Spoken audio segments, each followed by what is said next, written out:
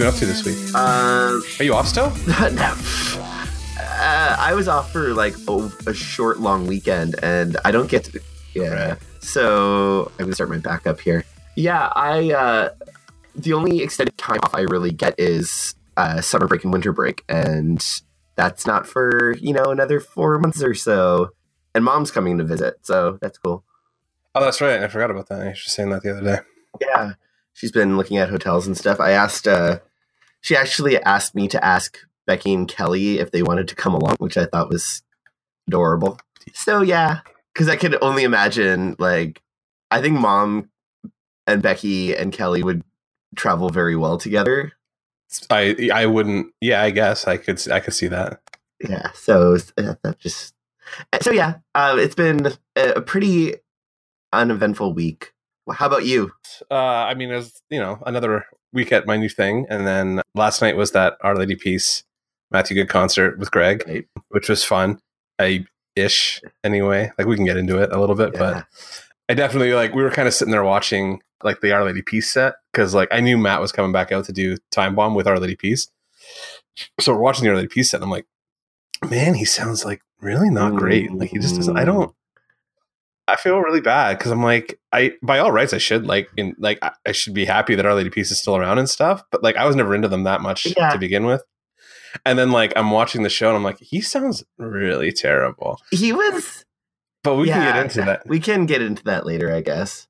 Well, we can get into it because I have a thing I wanna show you, and I want your reaction on the podcast. So why don't we get the episode started? So welcome back, everybody. This is Dance Robot Dance, episode 86. I know you're not hearing regular voices. I think you might be thinking you're listening to a different podcast, but Tim and Christy have gone MIA this weekend. They're both traveling and super busy. So my side A, side B co-host has like so graciously accepted our offer to step in and do an episode of Dance Robot Dance with his older brother. So Paul's here with me.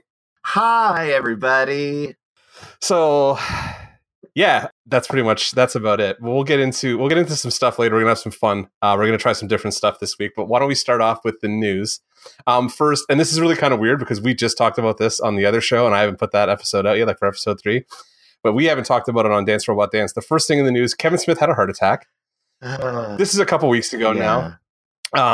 So he's back up on his feet and like working and doing stuff. He's already been on a bunch of podcasts. I just bring it up because we haven't brought it up on Dance Robot Dance, and a lot of the impetus for me wanting to do this podcast came from my love of Kevin Smith's podcast. Like, I'm a long-time Smodcast listener. Like, Scott and Moj are like my ideal podcast co-host duo. Like, they're just hysterically funny all the time. So I'm really glad he's still kicking and will be continuing to do cool stuff and be Kevin Smith, because there isn't another Kevin Smith out there. So there's a lot of people who want look like him and could probably dress up and pretend to be him, but I think there's only one of that guy. So yeah, we like you, Kevin Smith, and we want to keep you around as long as possible.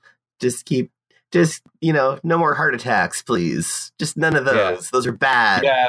Yeah, get healthy. Related to the Kevin Smith incident, there's been an ongoing kind of Stan Lee issue going on where he has been cut off from like the world at large. Apparently none of his phone numbers work, and his longtime lawyer and kind of his longtime caretaker, Max, who I've met a couple times, like he's been Stan's handler for a number of years. They've all been fired, and nobody has had any contact with Stan in the last little while, and like up to including the point where there's articles on Reddit, and you guys can go look them up, where comic book like honestly like giant comic book names, Peter David, J. Scott Campbell, and Neil Adams and Kevin Smith have been trying to get in touch with Stan just to kind of see what's going on. And as far the last I heard from Smith, because I follow him on fucking every possible social media that I can, was that none of Stan's phone numbers work anymore, and he's like pretty isolated. There's something going on, and nobody's really sure what's going on, but nobody in the comic book world is happy about it because nobody can reach Stan. Okay, which just worries the shit out of everybody, especially considering his longtime kind of handler Max is also been fired and like has no contact with Stan either, which is crazy because like he's been Stan's right hand for like a decade and plus probably now. So it's been, that sounds really ominous and strange. Is it Is it the family that has custody? There was a rumor on Reddit, and it's all Reddit like rumor bullshit at this point. It's just that nobody's heard from Stan, and like we've gotten these things. Even the fucking Green Ranger, the original Green Ranger, has commented on this. Like, you guys can all go find this stuff because he's on the con circuit, and that's how Stan's kind of. When Stan lost a bunch of money a couple years back, like the way he kind of built himself back up was just doing was having Max really negotiate awesome rates to get him flown to cons and stuff like that, and they just did that as much as Stan could, given his he's 95 now, so, and battling pneumonia apparently. So I'm just like, it's been a weird. I'm trying to keep tabs on what's going on, but nobody's nobody from that camp is talking, and now it's just like a big echo chamber of speculation on the outside. So like nobody really knows.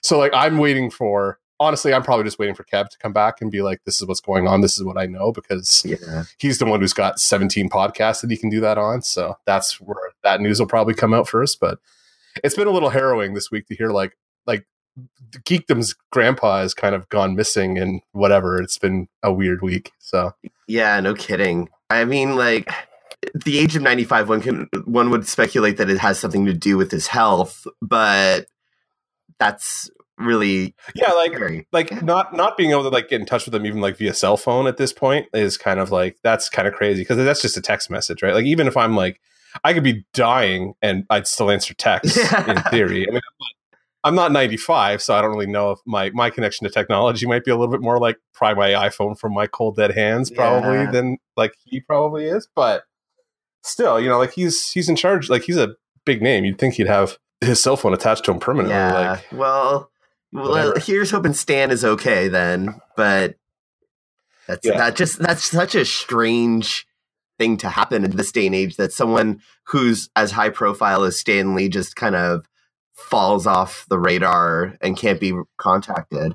It's very similar to a story I remember hearing a couple years ago about Richard Simmons. Like the same thing happened to Richard Simmons, and it took like a couple weeks before he came out and was just like, I'm fine. I just don't want to fucking deal with you people anymore. Like that's pretty much what Richard Simmons said.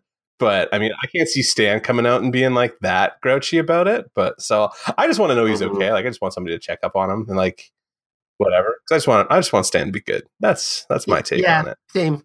I'm with you on that one. Let's move on to happier times. So I don't know if you've mentioned this on Dance Robot Dance. It's been a couple weeks since we recorded anything, but in case we haven't, Infinity War has been moved up a week to the April 27th weekend. So like it's a worldwide release. We're all getting the release at the same date. So Paul's not getting a week's advantage on me this time. So talk about it at the same time, and I don't have to tease you about having seen it like several days earlier. There is definitely that.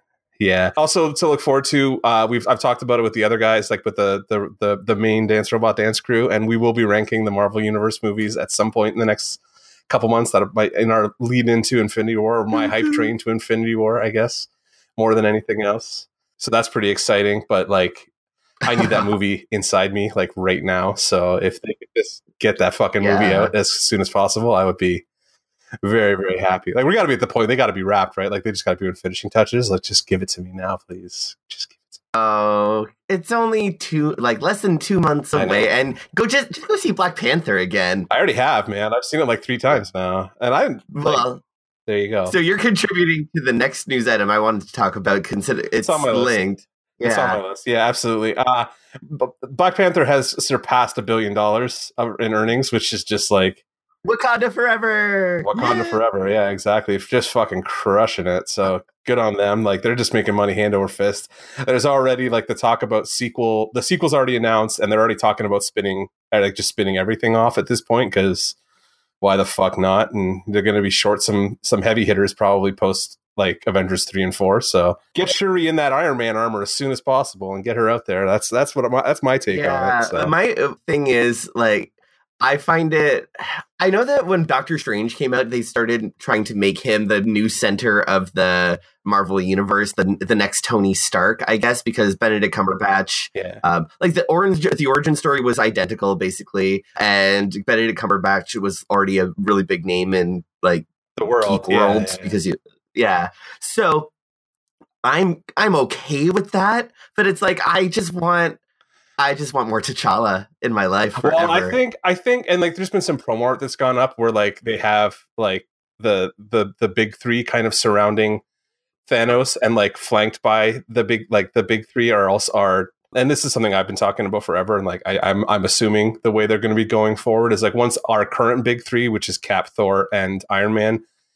I'm assuming, I don't know if RDJ is leaving right away. Like, I think he might still be cameo guy for a little while. And it sounds like Chris Hemsworth wants to kind of like still fuck around in the world. Yeah. It's only Chris Evans who really sounds like I need to finish and get out kind of thing. Yeah. But like, I could see it be Black Panther, Doctor Strange, and they're obviously they have Spider-Man now. Spider-Man's going to be super important. Yeah. Any plans going? But power level wise, I wouldn't mind having Carol there instead of Peter. Like, it'll probably Carol will probably be the fourth if you count like Black Widow as the fourth in the other one, just based on star power because of Scarlet and stuff like that. Like I could see slotting fucking like, did she not win an Academy Award? Brie Larson's an Academy Award winner, right? Yeah, she won for Room. So like I could see like, oh yeah, let's slot our other Academy Award winner. I think our only Academy Award winner, probably right. Yeah, that Cumberbatch never won a. No, he did not. Award. He was nominated. Yeah, so yeah, you're gonna see them be like, our Academy Award winning Brie Larson Captain Marvel will probably take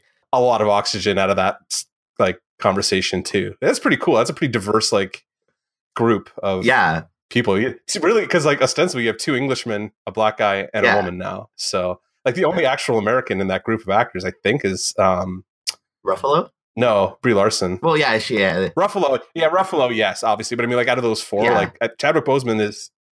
I don't even know if is he African or is he English? I think he's English. We have the internet also. To tell us. We do have the internet. And then like obviously Cumberbatch and Tom Holland are both English too. So a lot of fake Americans on that big Avengers team now. So kind of fun. No, he's an American actor. Is he? Oh, I thought he was. For some reason I had it in my head he was British. He's from South Carolina. Either way, awesome. Mm-hmm. Oh, okay, fair enough. I'm wrong. Good. Thank you for fact checking me. That's amazing. More news. Okay, I can keep going. So obviously Thursday was International Women's Day. So hashtag International Women's Day. We got Jessica Jones a day early because of that. So that's out there and ready for people to view. I've watched it all. I worked from home on Friday, so I got through the whole thing. As is usual for me, Mark does a big Marvel binge watch once a quarter now, and it's just a happy cat because of it. It was pretty good.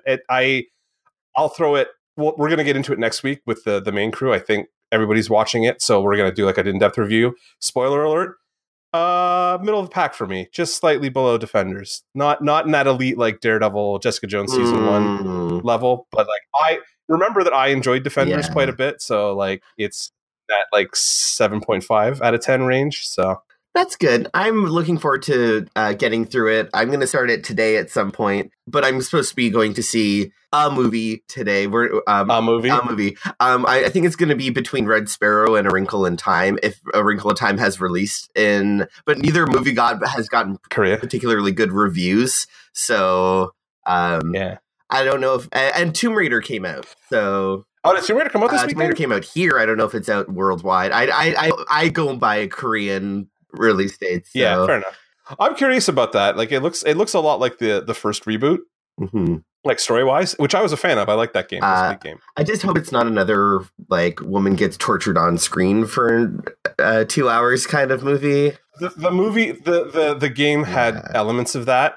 They get their comeuppance because of it though. Like it comes back around. So it's a little. I don't need to see I spit on your grave again again and again. But like I don't know. We'll have to see how they handle the movie. I know the game itself had some elements of that, which was a little like troubling at the time. But like the game was great. Like that reboot has been awesome, and like even the sequel that has been.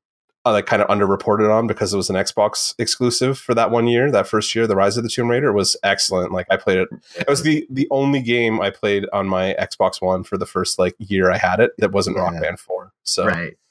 I am continuously in awe that so many male writers still think that the only way a woman can be a badass superhero is to get raped or attacked first. They can't just be fun-loving adventurers. They have like I worry for a modern like Dora the Explorer reboot in like 15 years or something. This is. I think they already are. I think they already are rebooting it. I remember talking about it on the show. Like Christy and Tim were talking about it. I was kind of tuned out. Oh yeah, they're updating the animation and stuff like that. But let's hope they don't go the I Spit on Your Grave route for an adult Dora the Explorer reboot where she's like Jessica Jones, alcoholic, like kind of abuse victim, and like comes back around. Yeah, and she hallucinates her talking backpack and stuff like that. I don't think we're gonna take Dora the Explorer into like rated R Spit on Your Grave land, Paul. I don't know. Well, never know. I gotta find another co-host. You got dark really fast. Usually it's me who pushes us into that kind of shit.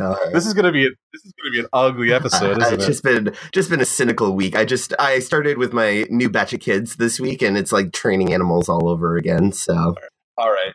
Well, either way, so Jessica Jones is out there right now. I enjoyed it. Go get it. They've announced that Luke Cage season 2 will drop on June 22nd, which is, I don't know, the trailer was not great. And I just saw before we hopped online that Punisher season 2 is already wrapped production, like shooting. So that's coming, which is awesome because I really enjoyed, like, Punisher surprised the shit out of me.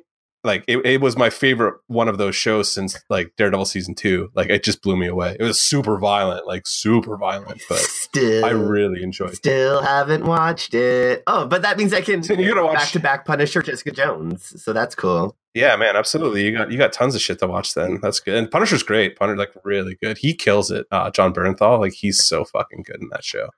Like, he carries that show. Obviously, he's going to carry that show, but he does a lot of heavy lifting on that show. And it gets his teeth kicked in for all his fucking hard work, too. He beat the shit out of him. So it's really good. Really good. In related Netflix news, this will be a quick one because Paul and I will probably just laugh once the headline is gone. Netflix is turning Deadpool creators Rob Liefeld's Extreme Comics into TV series. Are they going to CGI the feet out? I don't know. Is everyone just going to have ankles that are matchstick thin? hidden behind rocks. And like that's so much dust. And smoking rocks, just hiding all the feet. Yeah, absolutely. See? I knew that was coming. All right, we'll move on quickly from that. What's the budget for Pockets and Pouches? What's like 60% of the budget? Infinite. It has to be infinite, right? Okay, like, I don't know. Continuing Netflix news, Black Mirror, to the surprise of literally nobody, has been renewed for a season 5. That show is going to go on for 30 seasons now because it's an anthology. There's no reason. You just replace the writers. That's all you have to replace on that show, the writers. So you do 4 episodes a year for 30 years. It's our new Twilight Zone. It's Twilight Zone for the 21st century. And just keep disturbing the shit out of us for the rest of our lives. Totally fine, right? Quality TV show. Next, Jon Favreau is writing Lucasfilm's first Star Wars live-action TV series. I'm excited. I'm glad Jon Favreau's back in the Disney fold at the very least. Like, that's I'm cool. glad for that too. I am so excited for the idea of like a long-running Star Wars story on TV, especially these days, like, you know, prestige TV, etc. Like adapting Knights of the Old Republic or some of the comic books, or maybe modified versions of extended universe type stuff. I'm all for that. More of that. Yeah, no. If it's live action, I'm more likely to hop on board that too, because then they're more likely to be like, yeah, that's hard canon. Then like you have to watch that compared to the animated series that have been going on, which I've heard are great. I can barely watch animated series and stuff that I really like anymore. So watching a Star Wars animated series, I'm like, well, this is a tough slog. So, and not because I don't like it. Star Wars. You know what we're both the same with Star Wars, aren't we? Like we're both kind of yeah, it's there and it's good, but like, I'm infinitely more invested in the Marvel universe right 100%. Now than I am in anything else. So like that's where my geek heart kind of lies. In spite of that fact, apparently we got some news this week about Wonder Woman. Patty Jenkins has confirmed that Kristen Wiig will be playing Cheetah in Wonder Woman 2, which will be set in the 80s, which I thought was an interesting choice. I'm actually really excited for this because I know that Kristen Wiig does have a lot of range as an actress, and a lot of people don't know that. If you've ever seen The Skeleton Twins, I believe was the name of the movie, with Tom Hader from Saturday Night Live as well. Oh, she's awesome with Hader though. Like they have awesome chemistry. Yeah. I've seen that movie mentioned quite a bit the last like week or so as this story has come up because people were like, "Oh my god, she's a comedian." I'm like, yeah, but she's always been the most grounded. Like if you look at that Ghostbusters movie, which none of you should because Sweet Cheese is horrible. I don't have anybody. It's not that bad. It's terrible. It's terrible. So I do have somebody here who's going to countermand me on that. That's fine. But she was kind of like the heart of that movie. Like she was definitely the centerpiece of that movie. She was obviously the strongest of the bunch. Melissa McCarthy, unfortunately, just like total slapstick for that whole fucking flick. I was like so disappointed in her bit of it. But I think that Cheetah's an interesting character. She as an archaeologist slash colonizer type, she's going to make for an interesting villain. And I'm really interested to see what Kristen Wiig is going to bring to this because, I really hope they don't go into too campy a route with this, especially since it's set in the 80s and that But I trust Patty Jenkins. I'm always going to trust Patty Jenkins.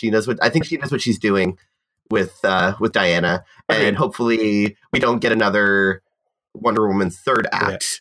We get just like the quality of the first two acts of Wonder Woman extended into a full movie, and that would be ideal. That would work for me, but we'll see what happens with the rest of the DC executive. You know what I mean? They always tend to meddle where they really shouldn't and fuck things up. So we'll see how it goes. Yeah, it's fucked up. Well, that'll be the last thing I talk about. There's a story going around that Brian K. Vaughan, who is creator of Runaways and Saga, is writing a Silver Surfer movie at Fox for Fox. Mm-hmm.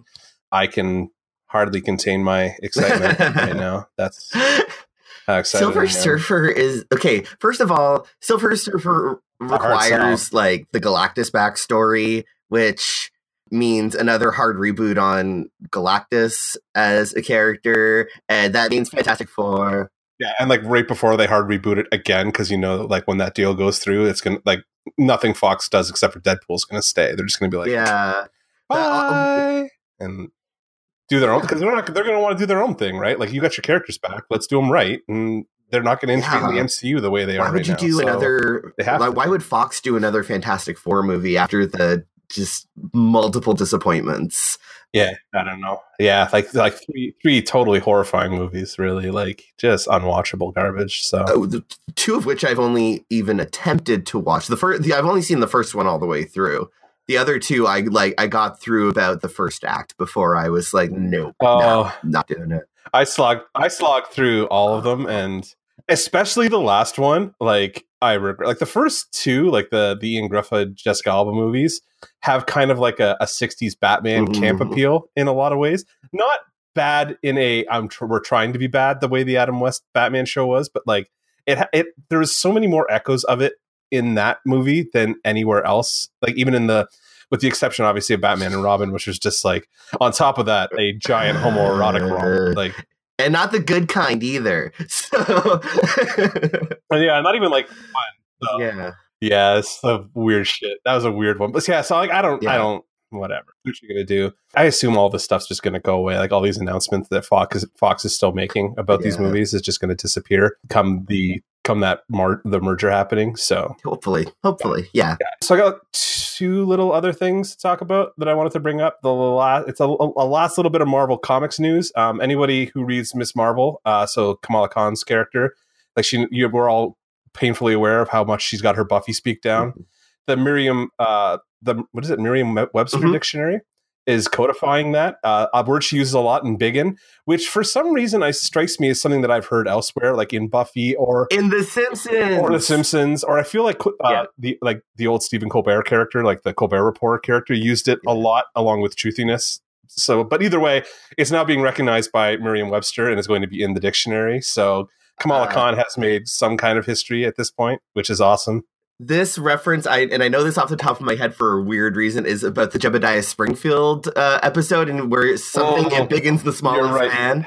Yes, you're right. That's true. You're right. That's where it comes from first. It's Miss Hoover who said it's a perfectly cromulent word.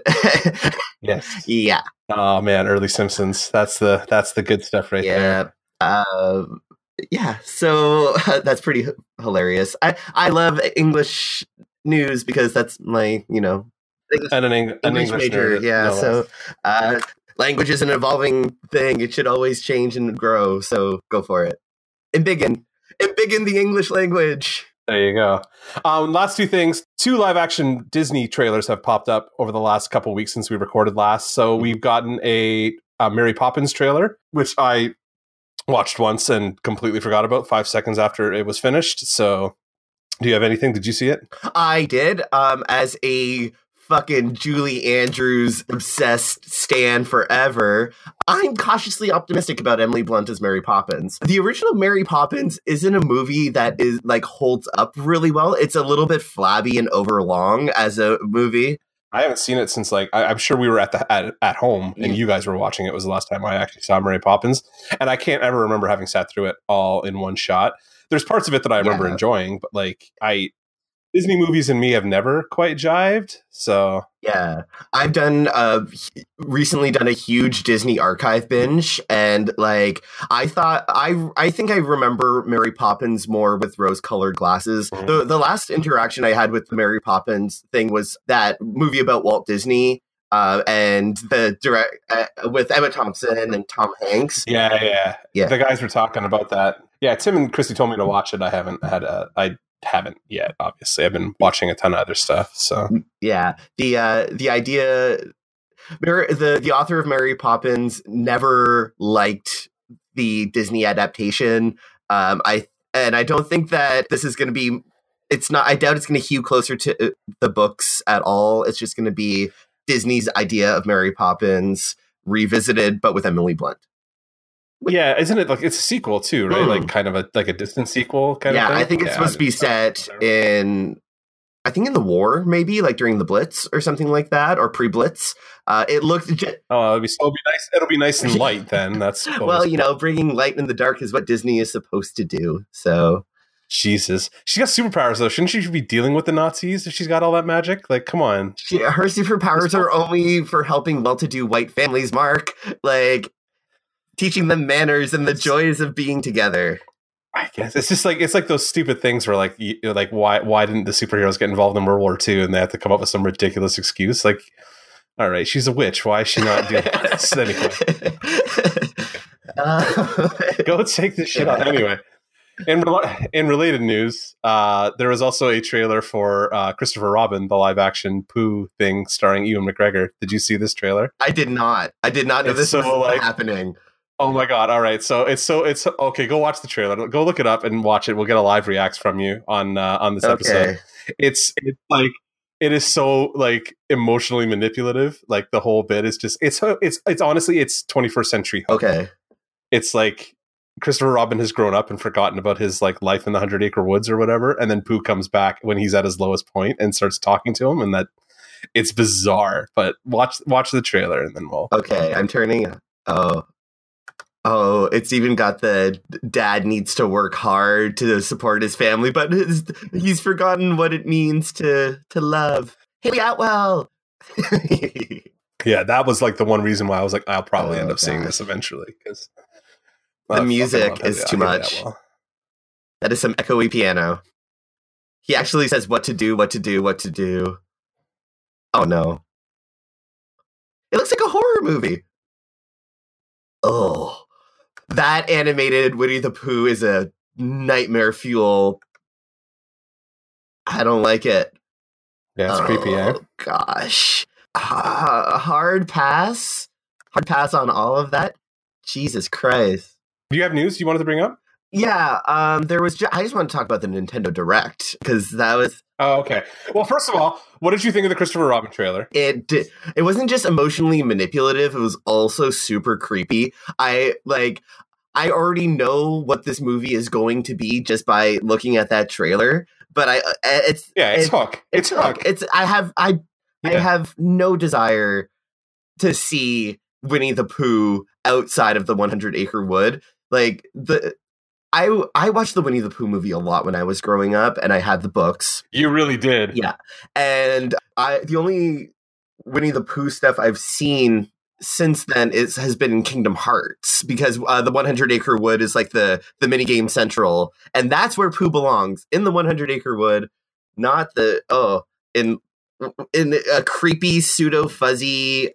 There was something off about the texture of his fur in the trailer that made him look really creepy. And well, it looks like he's been sitting in a closet for like 2 decades, which kind of makes sense. For sure. What I mean? But I don't know. I'm not. I've seen one of the live action Disney like kind of reboot remake things. I saw Maleficent just because it's Maleficent and I was curious.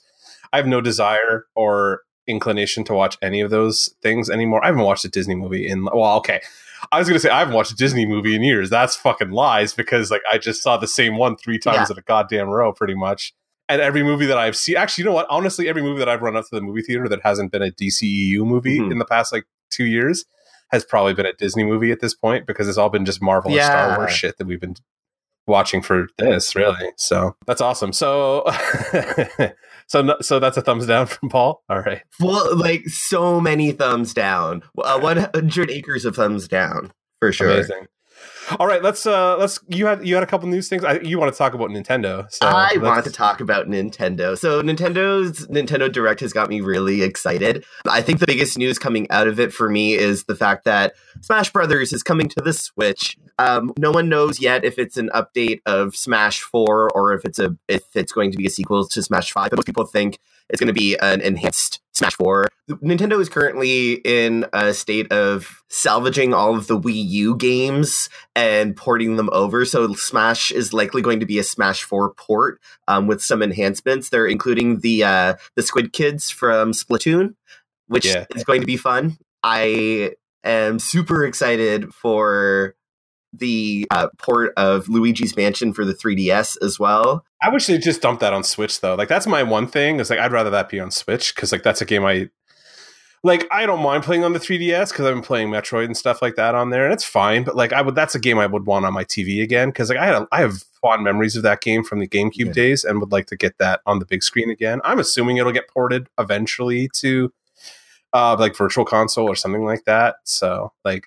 That's whatever, but right. I find it strange now. Like I know that the 3DS has such a huge install base. I don't understand why I wouldn't just do a dual release of like on the Nintendo eShop of the 3DS and Switch version of it, so they can make even more money because they're basically printing money at this point. Yeah, well, especially like the Switch user base is not necessarily 3DS owners. Like there's a lot of people coming aboard that are like new. Haven't owned a Nintendo handheld. Like I am one of those people. Like I'm not a DS owner up until recently. So like I love my Switch. Yeah. So I'd rather they just dump everything on the Switch. But that being said, I mean I know there's 60 or 75 million units of the fucking 3DS family of systems out there. So it makes sense to make money where you can. But if I were them, I'd be like, dump it on both and see what happens. So the 3DS people who don't have a Switch yet can just buy it for 3DS. And all of us who have already moved over to the Switch and want to play it there, we can do that with, a proper controller, which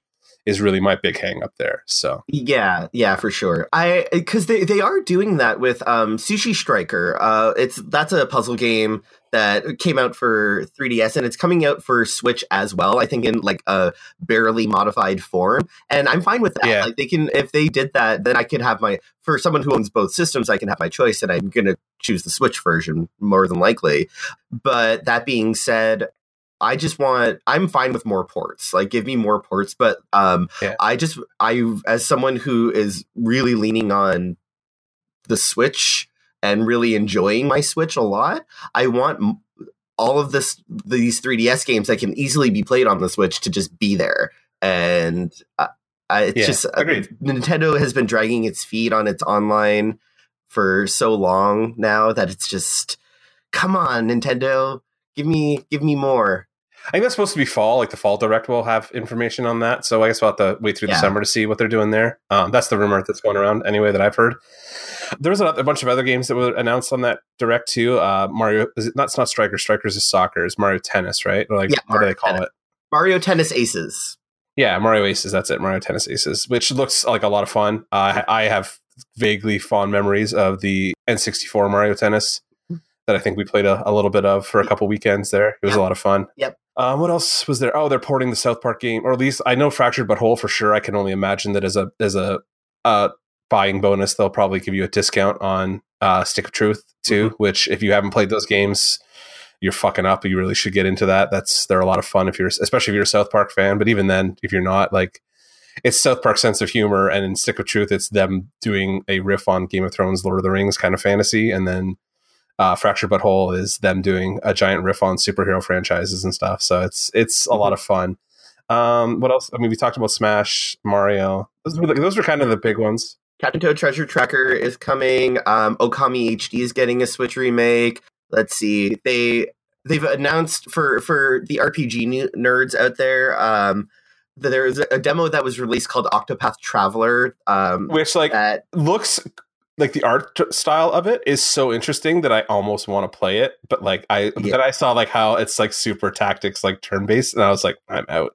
Yeah, I am out. But it is beautifully art directed. So. Yeah, it's very classic, but still the way that it moves and the way that it is animated is absolutely gorgeous. I played through both storylines. The idea of Octopath Traveler is that there's 8 storylines that interweave with 8 different characters, and there's multiple paths that you can take through this storyline. And hence Octopath. Octopath. 8 paths. Yeah, 8 paths. I was trying to figure out where that name actually comes from, because I was like, that's a weird fucking name. Like that's the name that requires explanation. Yeah, and you know what I mean? Like it's not. And it was supposed to be a working title, but I think that it'd be like the demo got so much hype and you got a lot of press. So I think they just stuck with that name because they didn't want to like degrade the brand that they'd kind of already built up with the demos and stuff. That's what I understand anyway. So Square Enix cool. has always had a strange way of naming their games. We've got Final Fantasy, Bravely Default, Kingdom Hearts, Octopath Traveler. Yeah. So, they've always had like a kind of head scratcher names. So I'm fine with it. Yeah, even the numbering scheme that they use for their like stuff, like the Final Fantasy X2s and the Kingdom Hearts 2.5s and 2.85s and shit like that. So much worse for that. It's like a version 2.8. There's the 2.8 HD like chapter revisited remix XD, something like that. They are absurd.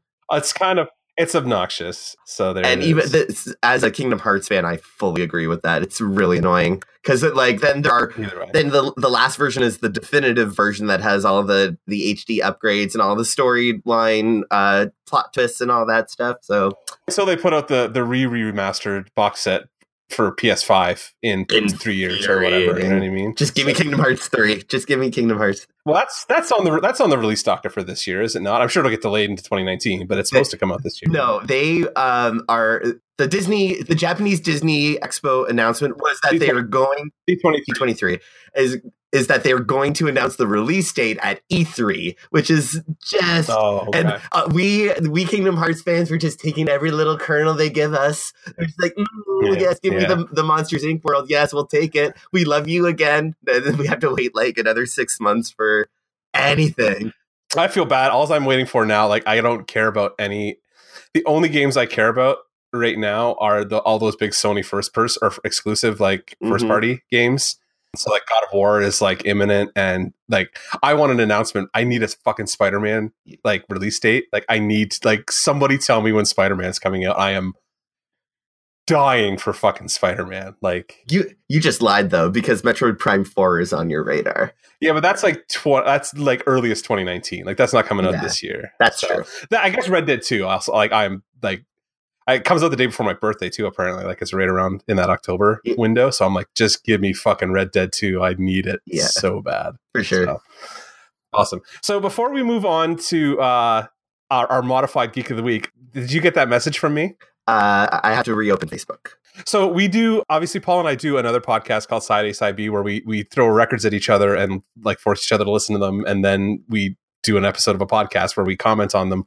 But we're always talking about music stuff. Last night I went and saw Matthew Good and Our Lady Peace play in Hamilton. About halfway through Our Lady Peace's set, they started doing a cover of a song that Paul is super fond of, in that they were covering Maps by the Yeah Yeah Yeahs. And I recorded it so that I could have Paul suffer the way I suffered, I guess. Here we go.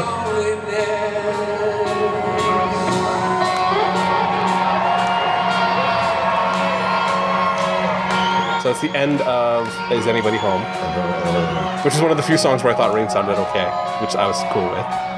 And then they break into this cover of Maps, and I had feelings, and I wanted to share it with you because I assumed you would have feelings as well.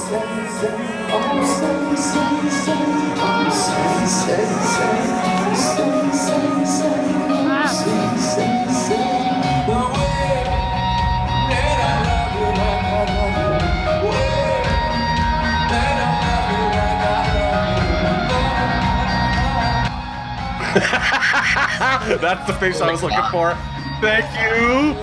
Thank you. Oh my god. It's so bad.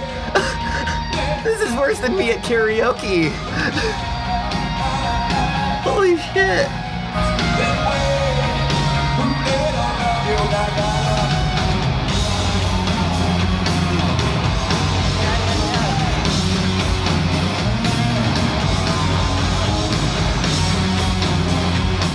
Oh, fuck.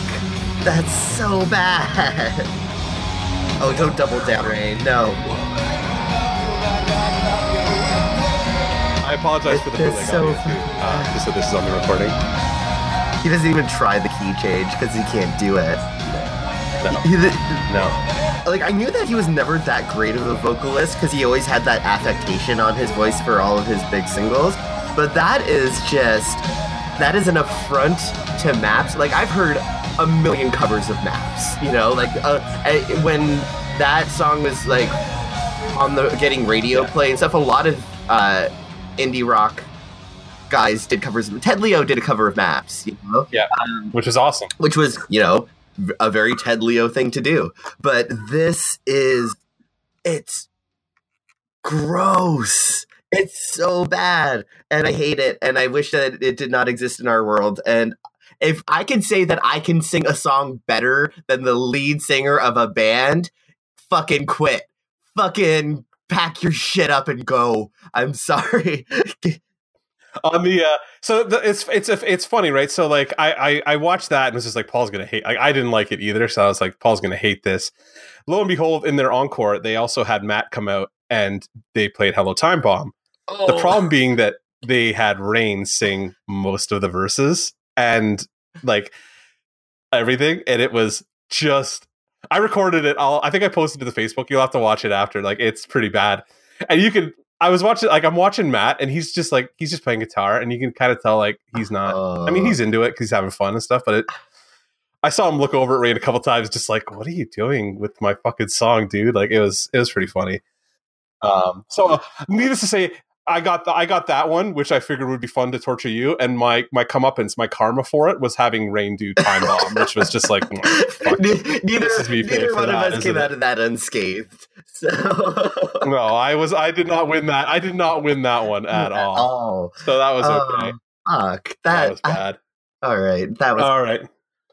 That was fun. I wanted to do that because I thought it'd be fun and different. I'm gonna do some audio stuff to it so that it's like they can hear what you're listening to and then get your reaction over top of it. Will just be very funny. Anyway, so let's move on. We're gonna do Geek of the Week. If you want to do a tag for me real quick. Geek of the Week. But we're gonna do something a little bit different. Because I've got my very creative Paul, my brother here, and we like to do little weird hypothetical situations as opposed to doing a traditional Geek of the Week. I want to throw a geeky hypothetical at Paul. And actually myself, because I want to answer it too. So my first one, I'm gonna try and do this again with the guys, and I've warned them that I'm gonna try something new. So this is the new thing that I wanted to try. So I'm giving you a geeky hypothetical. Here's the question. So assume you've been transported to the 25th century in Star Trek times. After all, you're all weirdly debriefed, and historians have prodded you about, you know, Emperor Trump's early days. Like, you get to go home, and now there are holodecks. So the question. What's the second program you create in the holodeck? Because we all know you're going to fuck first. You know you're having like a ridiculous orgy first, right? Like you're getting your fuck on first. Yeah. It's the holodeck. All those holodecks are just plastered with semen. But they auto clean, right? You know, like. But they auto clean. Yes. Everything gets wiped out. That's fine. So you just whatever. What's the second program you create? My second Paul? orgy. How do I improve on the first one? Give yourself you have at least 15 minutes of refractory time here. Like, come on. All right. So I'm not wrong though, right? Like, everybody, the first thing everybody's doing is just going in there and being like, wait, I can create Jessica Alba and Salma Hayek at the same time, which is creepy, but you can do it. Exactly. So why would you not, right? My fantasy is pretty final because I would basically want to be a black mage in a real live version of Final Fantasy XIV. That would be fucking incredible. That is my dream, like full on, like wide brimmed witch hat, Moogles everywhere riding chocobos. That would be my first program, just like the world of Final Fantasy, but I get to be a black mage that blows shit up. That would be the best. I would cast Meteor all the time, like destroying dragons and behemoths everywhere. It would be, yeah, that's what I want. 100%. Awesome. That's okay. There you go. I didn't even think about going like traditionally video game with it. My music nerd kicked in immediately when I started thinking about it, and I was like, I can set myself up a rehearsal space because it's a holodeck. I can do whatever I want, and I can rehearse with Pearl Jam. Like I could have Eddie Vedder and the whole group of guys come in, and I could be their drummer in this holodeck program, which means we could go on a long tour. We could just jam all the time. You could get all those weird hypothetical like jam situations that you always wanted. Like, what would it sound like if Joanna Newsom joined Pearl Jam in the studio? Well, I could, in theory, find out because you would get to do that. I didn't even think, it wasn't until way later that I was like, I could be Superman in the holodeck because I assume they could figure out a way to make all of that feel right and work right. Like you can fly and punch dudes into fucking spaghetti and shit like that because that's in theory what's going to happen, right? So, but then it's like it's going to pause and you're going to go back to your Jessica Alba program because like that's what you're going to do with it. You're never going to leave that room. I just finished killing a dragon. How am I going to celebrate? With an elf girl. Like that's probably what you're going to celebrate. Final Fantasy orgy starring. Oh, never mind. We're not going to get into that. But there you go. See, exactly. Like you could have sex with the X-Men. Oh yeah. Like how much fun would that be? Yeah. So many hypotheticals. Okay. Exactly. My thing is, when you talked about meeting real people, I automatically go to the Star Trek episodes where they have like PBS character actors playing like the various real people. and it just makes me cringe because it's like, this is like the idea of who like Virginia Woolf is based on the programming, like, because there's no download of Virginia Woolf's brain, for instance, or we're not at the point where we have a hard drive that contains Joanna Newsom's essence or something. So meeting real people, if it were possible and they were able to recreate that authentically, I'd be definitely down for that. But I would be hesitant just like knowing that historical figures it would just be some kind of approximation of who they are as opposed to like the real deal. Yeah, but it would still be fun to play alive with the band. You know what I mean? So yeah. Oh, definitely. I mean, just having that projection and like being able to, for sure. I was just so excited. I could have unlimited symbols at that point. Like I could pick any symbol in history to put on my kit. I'm like, this is too many options. It's too many options. That is the most mundane drummer bullshit I've ever heard. It is. It's craziness, but it's like you could totally get like really fucking nitpicky about. Like I'm picky enough now when I'm buying them. Could you imagine you had unlimited fucking access? Just put whatever symbols you want on your kit, like. And this goes for anything, really, like anything like that. Like that's just like my particular example. Well, you could have the holodeck engineer symbol that had the perfect tone for you for every single song. Exactly. So. Like every hit was like a perfect tone for exactly what it needed to be right there, which would be annoying. Yeah. But like, yeah, man, you could just do whatever you want. But that's not rock and roll. That was geeky hypothetical.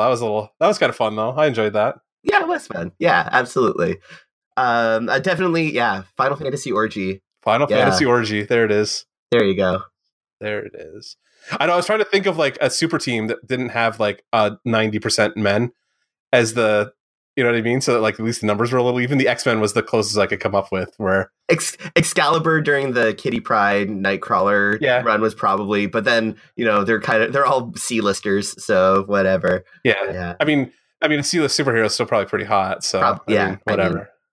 Kitty Pryde, whatever. So, Yeah, exactly. She's married woman now, though. Did you not see that? She's getting married to Colossus in a couple of weeks. Yeah, we'll see how that goes, because X-Men weddings are always super uneventful and, straightforward. Yeah, exactly. No villains are gonna show up to that. Never in a million years.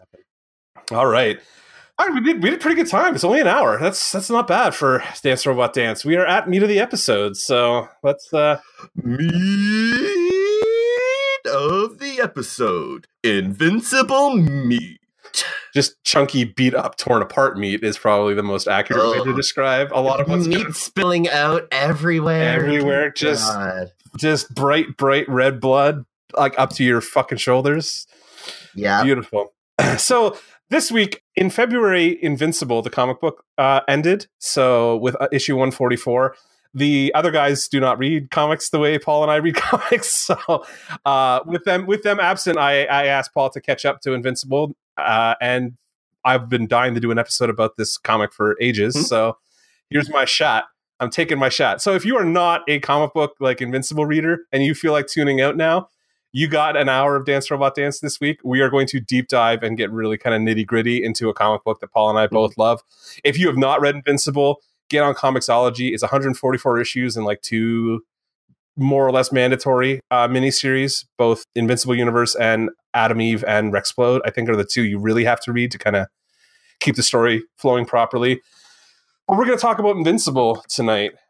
Invincible is created by Robert Kirkman and a couple. Cory Walker and Ryan Ottley were the primary artists throughout the course of the book. They did most of the 144 issues. I think there's another guy in there somewhere whose name I'll have to look up. I can't remember. Excuse me. Way later in the run, though. So do you remember reading the first arc? I do remember reading the first arc. That was, God, that was at the end of it's like high school. 15 years ago, first of all. Yeah. So that was, I think Invincible started, 2003? And yeah, it was 2003, 2004, approximately, when the first, the book started getting released. It technically predates Walking Dead, if I'm not mistaken, too. I think it was Kirkman's first big, kind of breakout book. And I remember picking it up based on the strength of... Somebody must have recommended it to me, because I'm pretty sure I'm the one who brought it into the house for the 2 of us.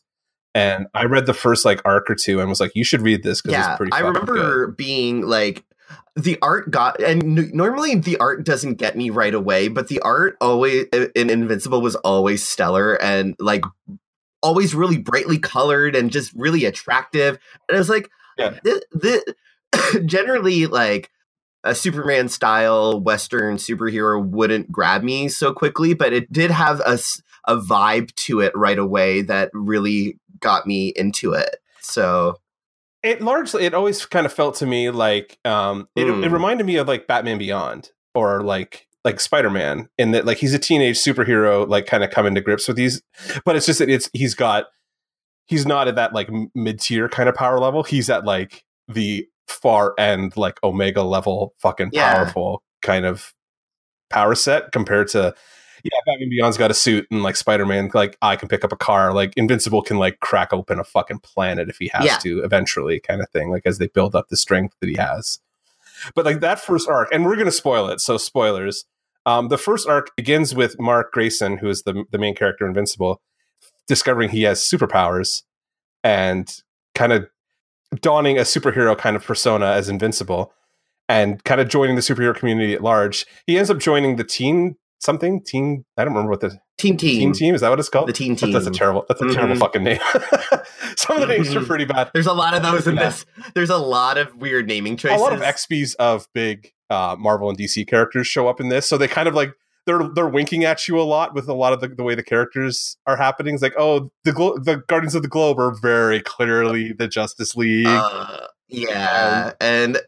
And not always in a clever way. No, not always clever. Sometimes in a clever way. He's better later. I think, especially early on, he was doing it very quickly so that you would attach yourselves to the characters quickly, which I think was kind of a smart move. But he so quickly massacres everybody, because spoilers again, Omni-Man is from this race of fucking alien, you think he's Kryptonian almost, but he comes from a warrior race called, I'm going to say Viltrumite is the way I'm pronouncing it. Omni-Man being Invincible's father, we didn't mention. Omni-Man being Nolan Grayson, who is Mark Grayson, Invincible's father. He betrays everybody, destroys, brutally massacres, And like that was something that like I took away from that early on, like how jarring it was to go from what was kind of a light, friendly Ultimate Spider-Man level kind of like style of book, and then he just like is punching through people and you see everything. I was just like, this is kind of genre like mood whiplash a little bit, but it was so effective and jarring that I loved every second of it, and I was hooked. Like that was it. I was like, I'm in for this ride forever after that arc, because it's amazing. Upon rereading this, and I couldn't believe that I didn't make this connection before, and I was like, I'm a fucking idiot. This is Spider-Man meets Dragon Ball Z, and I couldn't believe it. It is, yeah. The Viltrumites are very much so. Because I'm not part of the Invincible fandom, so I don't know but I was rereading through the first arc, and I'm like, this is basically the Goku storyline, except the father sticks around. And I was just like, shit, man. And viewing it through that lens, considering like this week, I had been watching a lot of anime, and I was reading this. I'm like, holy shit! I can't believe I didn't make this connection before. But these are Saiyans, and this storyline is just like Kirkman's Dragon Ball Z through the lens of Spider-Man and Superboy, basically. So yeah, and I'm down. It worked. Yep. I don't know how it worked, but it worked. He's funny because like when people started mentioning that to him, he was like, "Oh, I'm not familiar with Dragon Ball Z." When he went and watched, he was like, "Yes, I didn't steal it intentionally, but it's the same thing. I'm sorry." But it totally works. And I also think that like from what I remember of Dragon Ball, I remember watching it or like being around when you were watching it. Invincible moves at a rate, like a clip that is almost breakneck at all times, which when you compare and contrast to the way those Dragon Ball episodes kind of they called it lingered on Ball Z, Drag on Ball, exactly. It definitely did.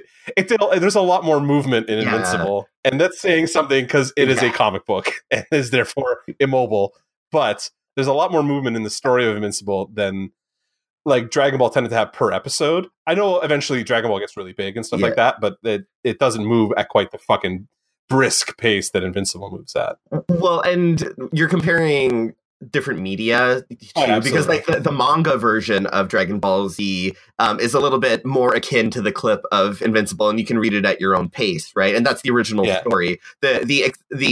The drag on concept was part of the animators milking that fucking franchise for all it was worth, because it still makes a shit ton of money. They've got Dragon Ball Super coming out now that's doing gangbusters as well. So I was just like, I was taken aback at the parallels, but I really having the Dragon Ball Z storyline as a Western style superhero book was it works really well, because Dragon Ball Z is really a numbers game. Like, they were obsessed with who had the highest power level. Like, my power level is 1 million. What the fuck does that mean? But they were obsessed with it, right? And this is a little bit more like, it gives you a little bit more fluidity. It's like, oh, just because this person has like a power level of this doesn't mean they're necessarily going to win the fight. And there's more to it than that. And it's not just the fights for the sake of fights. There are character motivation. There's a lot better character motivations in Invincible than there is in Dragon Ball Z. Yeah, I always felt like Dragon Ball seemed like it was just like it was a lot of dick measuring. I felt like it's like I want to fight you because everybody says you're the strongest, and that of like it felt a little WWE back in the day to me. It was like, you have the belt, have the belt. I want the belt. Let's have a match. Like, let's fight. You know what I mean? Like, that's what it always felt like to me. Whereas Invincible, Kirkman does a really great job of like making all the fights relatively plot relevant for the most part. I mean, there's the occasional one that he just kind of throws at you, like when Conquest shows up and he just kind of appears. But that also feeds into like more story going forward. And that's the first time I remember I remember the Omni-Man fight being like pretty cringy because he really beats the shit out of Mark. But that first Conquest fight was like, I was like, the gloves, like, that's where I feel like the gloves come off. And that's where Invincible becomes it's always fun. Like, Invincible's always fun. It's a great read. But that's where you start feeling like there's real heavy stakes involved, because Conquest just rips them apart. Like, just really beats everybody within an inch of their, like, yeah, lives kind of thing. So, and that's great, but at the same time, if like it stays at that register for like the rest of the comics run, and that's good and bad in a lot of ways, because like the dramatic tension is always really high, but it stays high for like 100 straight issues like that you never quite get a breather from it, except there's little breaks, like the reboot storyline way later on and stuff like that. There are little breaks in it, like, and even the Dinosaurus storyline it is high drama, but it's a different kind of like, it's more people are going to die, not like any of our heroes are in trouble at this point, because like by that point Mark has progressed to being one of the most powerful Viltrumites out of all of them, and so Dinosaurus is barely a threat to him at that point. So, which kind of brings me to my next question. What was your favorite arc? There's a lot of them in here, but what's your favorite? I would have to go with the Invincible War. Oh, good fucking pull. Yeah, absolutely. I really like the Invincible. I'm a pretty anything with Angstrom Levy. Yeah, Angstrom I think is my favorite villain of the series. Like his. So why don't you fill in the backstory, so like we're at least explaining some of this stuff. We're not just naming names and going right. So because there's a lot of plot to cover. So yeah, if you haven't read this, we really recommend you go and read it and like come back probably at whatever, or just. If you're going to duck out, we're totally fine. Yeah. That's cool. We just want to do the Invincible episode and get it out of the way. This was going to be a bonus episode, I think, was the original plan, but yeah, it's not. So, yeah. Okay, so the Invincible War, Angstrom Levy is a character that gets introduced pretty early on. His reason for being there is pretty nebulous until he starts to reveal his greater plan. He's a dimension hopper, and he's trying to turn his dimension hopping ability into a more precise machine by taking all of the other Angstrom Levies from different dimensions from the multiverse to combine their intellect so that he can have more precision in his dimension hopping. And then things get a lot worse when he gets disfigured and goes fucking crazy. When he hires the Mauler twins to build a machine that will dump all that information into because the only Angstrom Levy in the multiverse that has dimension hopping powers is our Angstrom Levy. So he wants all of their brain's information dumped into his brain so that he can more accurately, like we said, more accurately control his dimension hopping. The problem is that Invincible shows up about halfway through, and then he starts a fight with the Mauler twins, and Angstrom Levy like tries to get out of the machine while it's in process, but he blames Invincible for ending up disfiguring him, and like all kinds of weird, harrowing shit happens. But it eventually leads to the Invincible War, which is like the coup de grace of the Angstrom Levy storyline. So right, where Angstrom Levy decides to get his revenge on Invincible by collecting Invincibles from other dimensions to attack our dimension and our Invincible, and the ensuing damage to the planet and the world is catastrophic. They never give you an exact number on the death toll, but it's well above 1 million. Like by a couple hours after the fight, they've already tallied that up. Yeah, it's weird too, because like during that whole fight, they take all these guys out, like all these other Invincibles out, because it happens so fast and it's so brutal. But our Invincible, like our Mark Grayson, is sidelined almost immediately as Adam Eve gets injured, right? So he's by her side the entire time. While like the rest of, I don't even remember how they fight most of them. Like they just kill a lot of Invincibles in really brutal ways. Yeah, so. One of the Invincibles, the Mohawk Invincible, has a little bit more to do. He lasts a little longer than the other Invincibles, but he still ends up getting fucked up as well. So... yeah, they destroy all of them. And it's awesome because they always have these storylines, but they fold out into other stuff too. Like he's so good about taking these storylines that are amazing on their own. Like that's such a cool idea once you're in the middle of Invincible to have all these multiverse Invincibles show up, and like it shows how easily the Mark character could have, like the Invincible character could have gone bad, because they say a couple times like, yeah, when I'm universe hopping, more of you are evil than are good. Yeah. You know what I mean? Like you're one of the rare ones who have stayed on like the side of like the good guy side kind of thing, because it seems like a lot of the Marks go fucking nuts eventually and start taking over. So yeah, but I do like the follow up story where they end up finding the other Invincibles on that desert planet, and they've been eating each other because they're stranded on this like horrible desert world. I was like, that's disgusting and amazing. Like yeah, so gross. Robert Kirkman does enjoy stories about people eating people, so.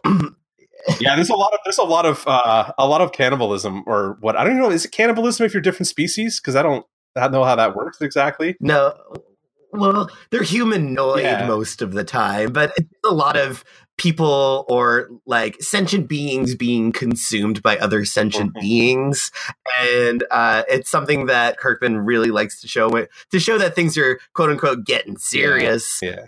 And it works. It works. So all in all, like the Invincible War, because Angstrom is probably one of my favorite characters in the series, because of the way his character was built and introduced, and the ensuing rampage of the Invincible War fights. It was just really fun to read. So Yeah, Invincible War, absolutely. for sure. Nice. That's probably, like, the whole Angstrom Levy story is kind of my favorite, like, subplot of the book for the most part, especially because he eventually comes to realize that, like, oh shit, I was wrong the whole time and I fucked up, and like it takes a long time to get there, but it then eventually does get there, and I think he kind of sacrifices himself at one point. I'm a little fuzzy on that ends, but like he kind of takes one for the team at the end of everything, and his son shows back up later and all that kind of stuff. So Invincible War is definitely like way up there. We talked about Conquest. I thought Conquest was the first time where I was like, oh, this Viltrumite problem is like, this is going to be a serious fucking issue, and it's going to continue on through the end.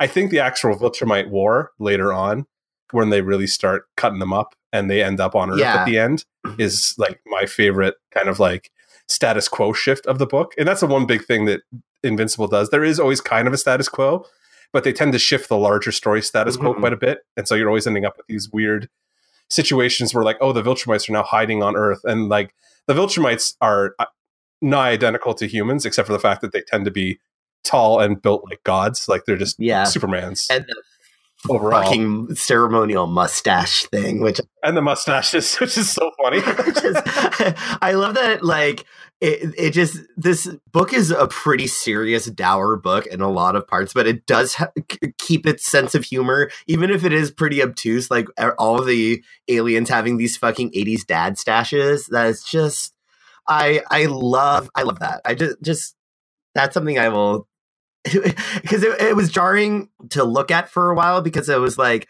why this particular look? Why do they all look the same? Wait, is this a thing? And then they talk about that it's the ceremonial fucking Viltrumite mustache.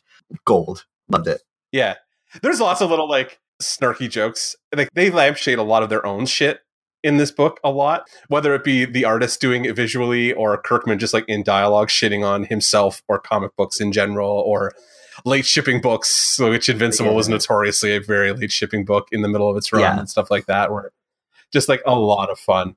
So like, yeah, the writing, I've always found the writing on Invincible to be like, there's some issues here and there, but I think for the most part, it's like on a panel to panel basis, like just like the way they all interact and the dialogue and that kind of stuff, I always found it was for the most part pretty beyond reproach. Like it was always pretty solid. And for me, I find that interesting because to me, I think the overall plotting is really good, even if it's like, it does have that, not a problem, but the creative choice of staying at a 10 danger-wise almost the whole time can get a little bit exhausting. The character development... It does kind of make sense, though. Absolutely. Because this is... Right, so... I think that the whole idea is that the whole run of Invincible is a pivotal moment in history, the history of the universe, for the universe and for Mark Grayson. And so I get that it's like... It's constantly moving, so I'm fine with that. I think it was the right choice for me. The dialogue, I like the dialogue, but it does feel kind of flat sometimes, and by that I mean none of the characters have that many tics or particular ways of speaking that make the dialogue a little bit more interesting. Everyone kind of speaks the same way, and so they all have. Well, it's kind of like a Bendis book. Like Bendis and Kirkman have both kind of have a, like, it's a weird way to say it, but they both kind of have a patois about the way they use dialogue. And Kirkman falls into some traps where like they all kind of start to talk like Kirkman talks, which works out okay. Some characters don't. I find there's like the core character kind of has their own voice, even if it is generally a fairly snarky voice for the most part. So he does. Because there's so much exposition in this book, and that can get a little bit draining. But I do like you said, the main character interactions are always pretty spot on. and some of the characters have more personality than others for sure. It's just that I think Kirkman had a tendency to introduce a lot of characters all at once, and they had like maybe one defining characteristic, and they were usually visual as opposed to character. So when it came to differentiating them, like he really took his time with a lot of the characters. Like I think the only character that like immediately stood out. No, there's a couple, but like for example, Monster Girl, like her character was immediately like someone that stuck in my brain, whereas a lot of or Alan the Alien, of course, whereas a lot of other characters I was like, who are you? Like you just kind of fade into the background kind of thing. I think that's kind of supposed to happen. Like he's doing a giant universe, like interconnected universe in one book, whereas like a Marvel or DC, like those are all giant interconnected universes, and you can have like their individual books doing that heavy lifting, whereas Invincible, he was shorthanding a lot of it just because he didn't have those 6 other books to go and like develop. Like, I mean, there was a Tech Jacket book and there's a werewolf book, Astounding Wolfman book, and like that kind of stuff. And there's eventually a Guardians of the Globe book that comes out. So like those characters get to expand a little bit out there. But if you're just reading Invincible, like to read Invincible, they're there to fill placeholder. And because like the threats he deals with are going to be world spanning, like all these characters are going to have to get involved. So I mean, it makes sense, and I think he uses everybody as effectively as he has to at that point. And like he's got his core, like the main cast of Invincible I always thought was pretty well fleshed out, and I really enjoyed all of them interacting together. Like they all had good dynamics against each other kind of thing. Like he had probably the core, like say 10 characters that would bounce off each other really nicely, and then another probably 10 characters that were like secondary characters that he had pretty fleshed out, like like the Immortal or Monster Girl will be one that's like that, or even Robot in some ways. Yeah, even Mrs. Grayson, Debbie. Like his mom. I love his mom as a character. Debbie is a really wonderful fleshed out character, especially in the beginning arcs when she's first dealing with Nolan leaving the planet and her alcoholism and her developing the friendship with the publisher. What's her name? The Star Spangled Guy's fucking wife, right? Yeah. But like that all felt really real, and it all felt like if I think about how mom would deal with something like that, like that felt right. I'm not saying like our mom would turn alcoholic. I'm trying to picture Dad as Omni-Man, and like that's kind of funny. Yeah, no, she did her best to keep her life moving along. To be fair, he's got the mustache though. That's for sure, absolutely. So, whereas we've gone full beard, the next generation, but the next generation, that's rocking full mustache still. Yeah, just bigger, hairier. That's how we do. Yeah, exactly. Cool. So while we're talking about characters, who's your favorite character? Like, who's the character you look forward to showing up the most? Oh, that's so fucking hard to say. If I have to pick just one. Do I have to pick just one? I'm going to pick... well, we can pick one, and then we can talk about the other ones that you like. Kind of. All right. So I love Alan. I love Alan the Alien. Yes. Okay. Everybody loves Alan, though. I think Alan's like the dark horse. Like, I think he's kind of generally regarded as like the favorite character. He's in the Spike fandom. of the fandom or something, Yeah. I love him. He's just like, he's a big goofball and stuff like that. But he does, when he has to get serious, he gets serious. And like, I love the early on when he first encounters other Viltrumites and he just gets fucking stomped. Yeah. But they're like, this is going to be interesting because he's almost got like a Doomsday-esque power to the Viltrumites where whatever kills him makes him infinitely stronger. Excuse me, that is the Saiyan's power. That's straight from Dragon Ball Z. Every time a Saiyan gets beat up and heals, their power level skyrockets. So that's straight out of Dragon Ball. Okay. Well, that's what happens with Doomsday too. Is every time you kill him, you can't kill him the same way again, and his power level increases slightly when he resurrects. So I thought that's where I obviously I'm much. So that was that's maybe one of the reasons I like Alan the Alien so much, because functionally he works as one of the fan favorites from Dragon Ball Z is Piccolo, the green alien guy. You've probably seen what he looks like. And he's never quite as strong as the rest of the cast. He always kind of falls behind. And when you're talking about Worf effect, like send someone out to gauge the power of the enemy and get stomped, that's Piccolo. So having Alan like have that Saiyan power while still being the Piccolo of the series made me super happy. And he is a goofball. He's lovable as hell. And like I love his relationship with his girlfriend, where like he's not supposed to be having sex with this woman, but like she does. And then they show you like them having like some kind of interaction, and they're like back to back, and there's like tentacles and stuff. I'm like, yeah. Oh man, they really went way too hard thinking about some of this alien sex stuff in this book. Like these guys, obviously sat around thinking about it the way you and I would sit around thinking about this ridiculous nonsense. Like, they're gonna have sex, but like it's alien sex. So like, how do we do it? And just be like, they're not even touching each other but tentacles. Like that's how weird it is. Like it's gonna get weird. Let's get weird. Can we get weird? Let's get weird. We're gonna get weird. So why not? I mean, why not? Aliens have to have biological functional sex, but can they also have fetishes? Probably. I mean, they're and just imagine how weird they would seem to us. You know what I mean? Just bizarre. So yeah, I love Alan. Alan's great. So who's your favorite character? I mean, it would be rote to say Mark, but I think he's the strongest character. I mean, obviously he's the main character, so he gets the most development. But like, I really like Adam Eve personally. Like, I love Adam Eve's character. Yeah, I just like the fact that like she seems like a realistic character. Like she's a 3-dimensional, fleshed out character who also just happens to be able to kick ass and look amazing in that little pink outfit that she wears. So. I don't know. I just like and she reacts so realistically, I think, anyway, to some of the like really insane stuff that happens, like the reboot arc where Mark disappears for 5 years. Her reaction to all of that and like eventually snapping at him that like, this is all your fucking fault. Like if you would just stay home with your family, none of this shit would have happened. And like she really, but like she still loves him and like they still like end up together and stuff. But like there are moments of real tension between them that don't always, and what I like about it is they don't always fall into like, oh, they're breaking up and like, well, they won't, they nonsense. Totally like they're always together. It's just sometimes there's friction in a relationship, and that's super realistic. And I totally love the way that like she handles that and is her own character and does her own thing, but is still always there for Mark. Like I think Kirkman in that way did a really awesome job with all his female characters. Really, like this is a very like kind of feminist book without having an over the top, like smash you over the head feminist agenda to it. Like all the female characters are super strong and can hold their own and like, absolutely whatever. And they have lives and stories that are independent of the men in the story, which is like really, exactly. I mean, there are a lot of female characters in this book who, you know, they have romantic entanglements, but it never really defines them except for Anissa. But which one's Anissa? That's the Viltrumite that rapes Mark. Oh, yeah.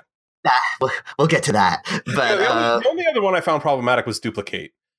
Like, that was the only other one that I was like, she's a little gold diggy, and that's like her only character trait. But she's one of those secondary characters where like that's her primary character trait, and that's what she does. Yeah, and it's easy to forget about her too. No, I do like her name, like her and her brother's names though, because like Duplicate and Multipole are like really good, clever little puns for people who have like that Madroxy multiple man power. I'm like, it's on the nose, but I'm like, you know what? I'm gonna give it to you. Like that's I really like those names too, to be honest. Yeah. When I got to the introduction of Multipole, my name being Paul, of course, I was just all like, no, that's too good. How dare you? How dare you?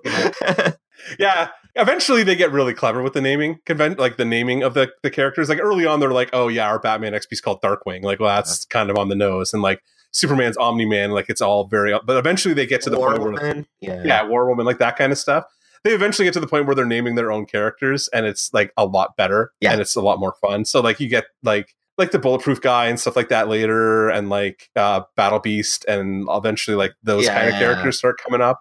Those guys are cool as shit. And there is a moment where it's when it's Invincible and Titan, and they're going to take out Machine Head, and they have those 6 villains who are just so over the top ridiculous. And Battle Beast is one of them, and becomes a recurring character in the book who I love. And answers one of my next questions, which is like favorite fight, But the character naming gets better. Favorite fight though, that's a Well, before we get into like that favorite fight, because that's kind of like a later thing. What other characters like do you groove on a lot? I'm with you on Adam Eve. I think that she is a wonderfully made character. From the beginning, I was like, and I love early on. She has that speech about like I don't want to just be fighting bank robbers and being in my pretty pink suit. Like my power is to manipulate matter on a molecular level that is ridiculous. And she goes off to Africa to like help people in a more fundamentally humane way, and that just speaks so much to who she is as a character.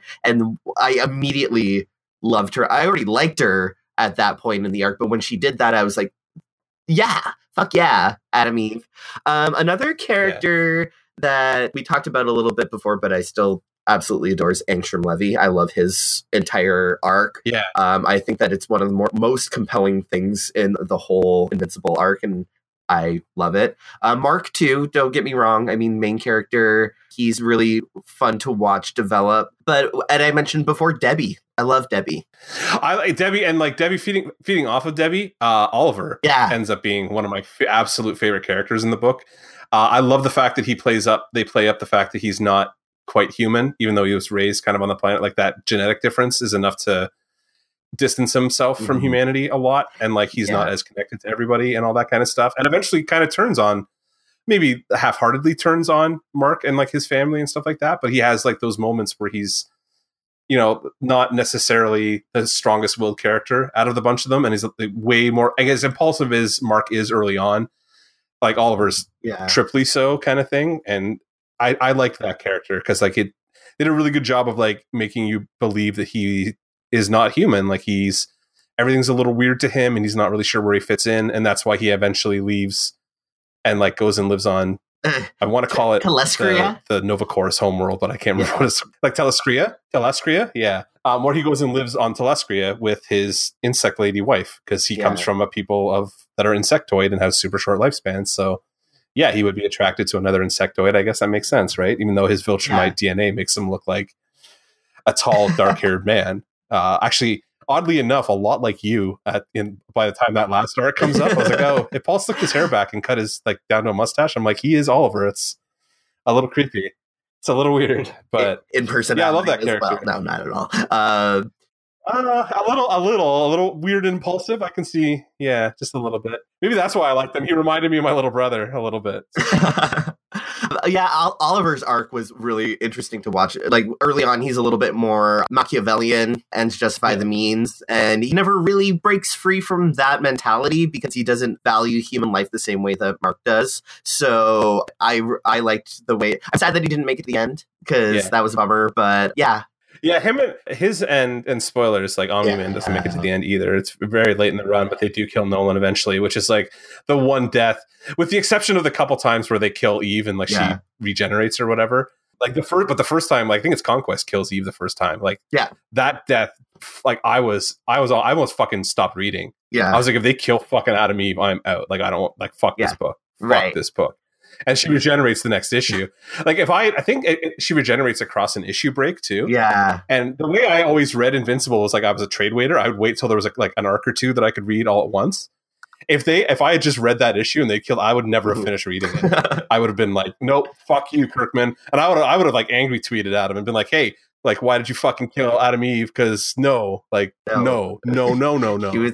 was the best, one of the best characters in the book, and it was that death in particular, her first one anyway, was like it was brutal. So super brutal. Yeah, cool. Let's move along to, and this will lead into the question I was going to ask. But like, who's the villain you think? I mean, obviously we said Angstrom Levy. I think Angstrom Levy is going to be like kind of the overall. Although I had a fondness for Thrag. Like there was something about like how over the top Thrag was as a villain. Yeah. That I kind of liked. Like he was very General Zod, you know what I mean? Like, and I think as a Superman story, that kind of worked for me. Yeah. Especially because that plan of using Oliver's race as half-powered Viltrumite cannon fodder, I thought was a really clever, like that's a good, clever plan for a villain to go with.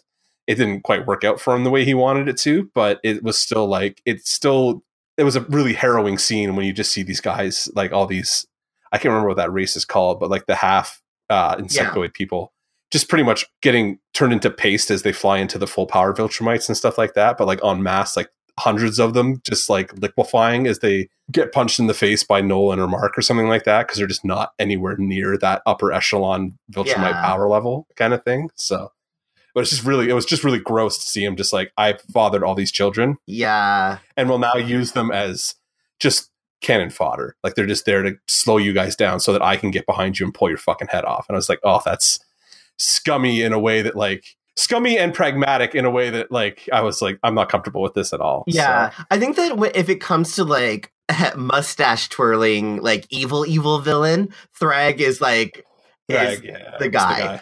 When it comes to someone who's a little bit more nuanced, Angstrom, I think is definitely more on that end of the spectrum. Yeah, I think those two are my top two villains. I'm not a big fan of like Anissa and the whole rape storyline. It was really weird that arc kind of didn't go any, like there was no real payoff to that arc except for like Mark dealing with the trauma and then him having like them having had a son that kind of pays off in a rush at the end of the series, which I thought was interesting and well done, but I was like, I kind of wanted to see that story, and we'll get to that later, like how you felt about the ending kind of thing. But before we get there, we've talked about favorite villains and favorite characters. Favorite fight though, because Invincible is like known for insanely overly choreographed, long, dragged out, ultra violent, like hyper violent fights that tend to be the centerpiece of big arcs. So what's your favorite fight? Like what's the one that stands out to you as like there's so many.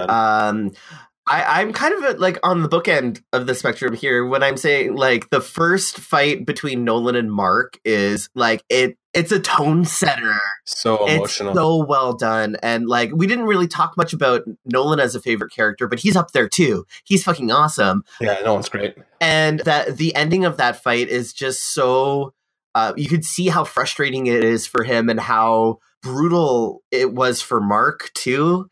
It was that is a really emotional a fight with a lot of emotional impact that was still super stylish and well, like the art was beautiful for it. Like when the at that last punch when he's like getting dragged across the mountain because of the impact of the punch and stuff, like that was yeah. That's the point where like we got to shout out Ryan Ottley's art on those fights. Like he just crushes every fight. Like everyone is just like so visceral and like in your face, and you feel every impact. Like that's quite a fucking talent for a sequential artist to be able to put across. Like just the level of like the insane level of violence that they're putting across, and still being able to like get that across in a comic book form that's a super amazing skill. And just really good panel to panel continuity. I never like. There's something about some like, and we would talk about Rob Liefeld earlier on, and like some action scenes get confusing if they don't have good panel to panel continuity. And Invincibles is always spot on. It's always so good. Yeah, Otley's a fucking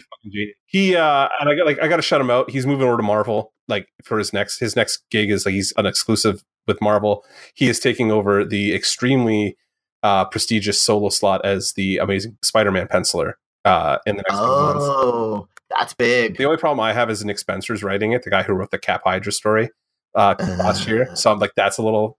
I'm not sure how I feel about that, but like Ryan Ottley doing Spider-Man, I'm like, yeah, man, that's going to be amazing.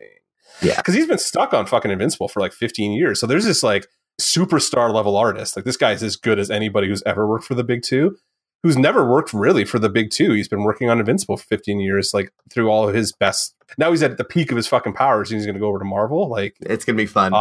That's going to be fucking awesome. I'm super excited for that. Yeah. As for me, favorite fight, I mean, Battle Beast Thrag is just so fucking ridiculous that it's like, and it spans like 4 issues, like in big splash pages. It's so interestingly cut away to and stuff like that I love that.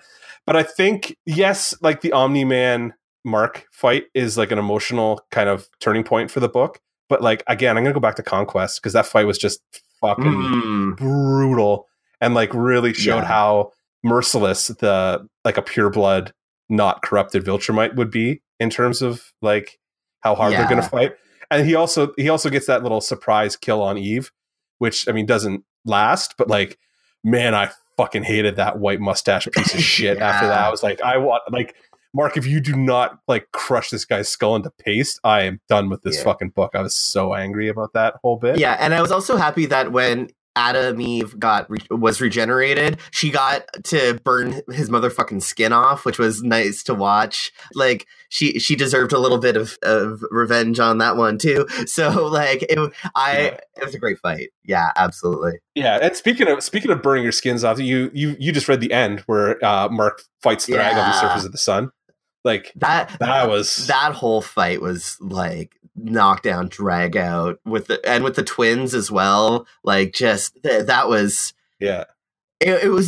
and Nolan getting ripped apart during all of that. It was fantastic, and it was all beautifully drawn with guts spilling out and everything. And like the burnt corpses and stuff. Like there's a scene after the fight where Mark is back in the Pentagon getting like treated medically, and he's been like sitting on the sun in the sun's corona for hours fighting Thrag, and it's just a burnt husk of a Viltrumite, I guess, not a human anymore. Like anything human in him is burnt away at that point, really. I mean, maybe not emotionally, but like physically, like nothing in our DNA would be able to stand up to that. And so it's all Viltrumite powering him through that. And like the fact that he's back on his feet within a couple days is just like, that's staggering. But yeah, that fight is knockdown, drag out. And like the fact that they elevate, like take the level up to like, we're just going to fight in the sun. Like that's how much, like how dangerous all of this is now. Like we're fighting on the surface of the sun. Yeah. It's just like, it's Jesus.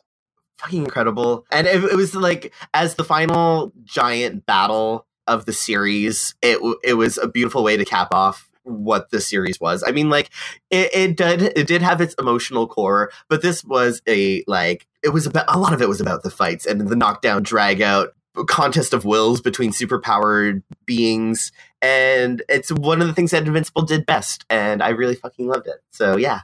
Awesome. So that's like the main thrust of my questions. We've now read 144 issues of Invincible. Like we're at the end. We read the end. What did you think of the end? And this is going to be spoiler heavy. So like if you're still listening to us and you want to read this and not go, you've been spoiled a bunch of times, obviously. But like we're going to get right into the thick of it now. So check out if you want to.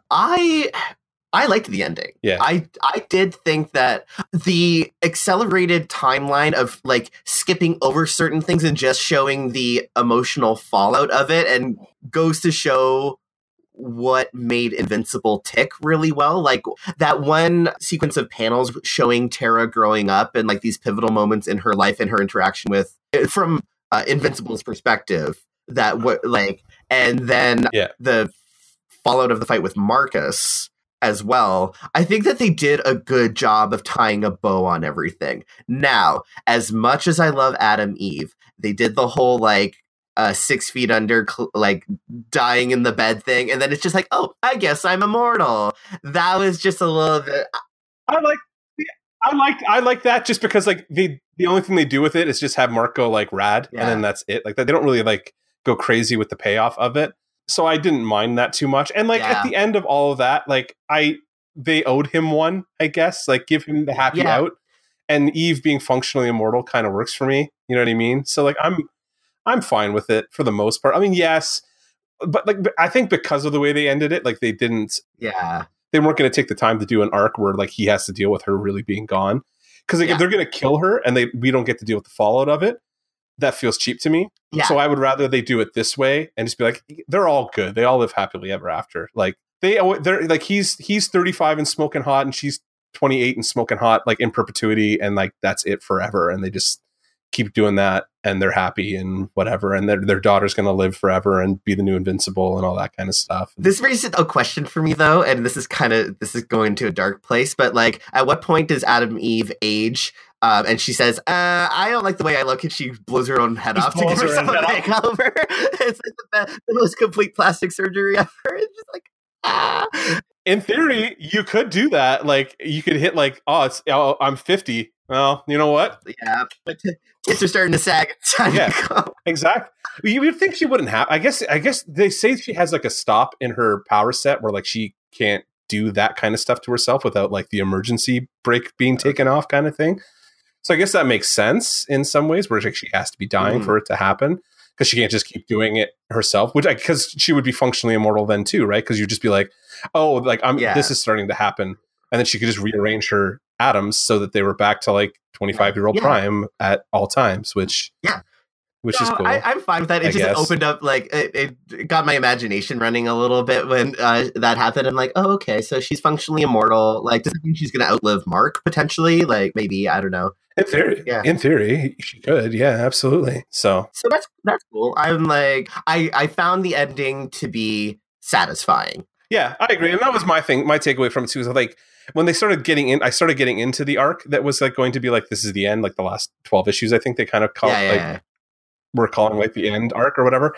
I was like, oh, they're going to be rushing some stuff. And they did. Like, obviously there was a lot of storylines that they did that could have been expanded on as full arcs that would have been super interesting. Like that second Viltrumite versus, I want to call it the Federation, but it's the Coalition, I think. The Coalition of Planets, yeah. Yeah, the Coalition of Planets.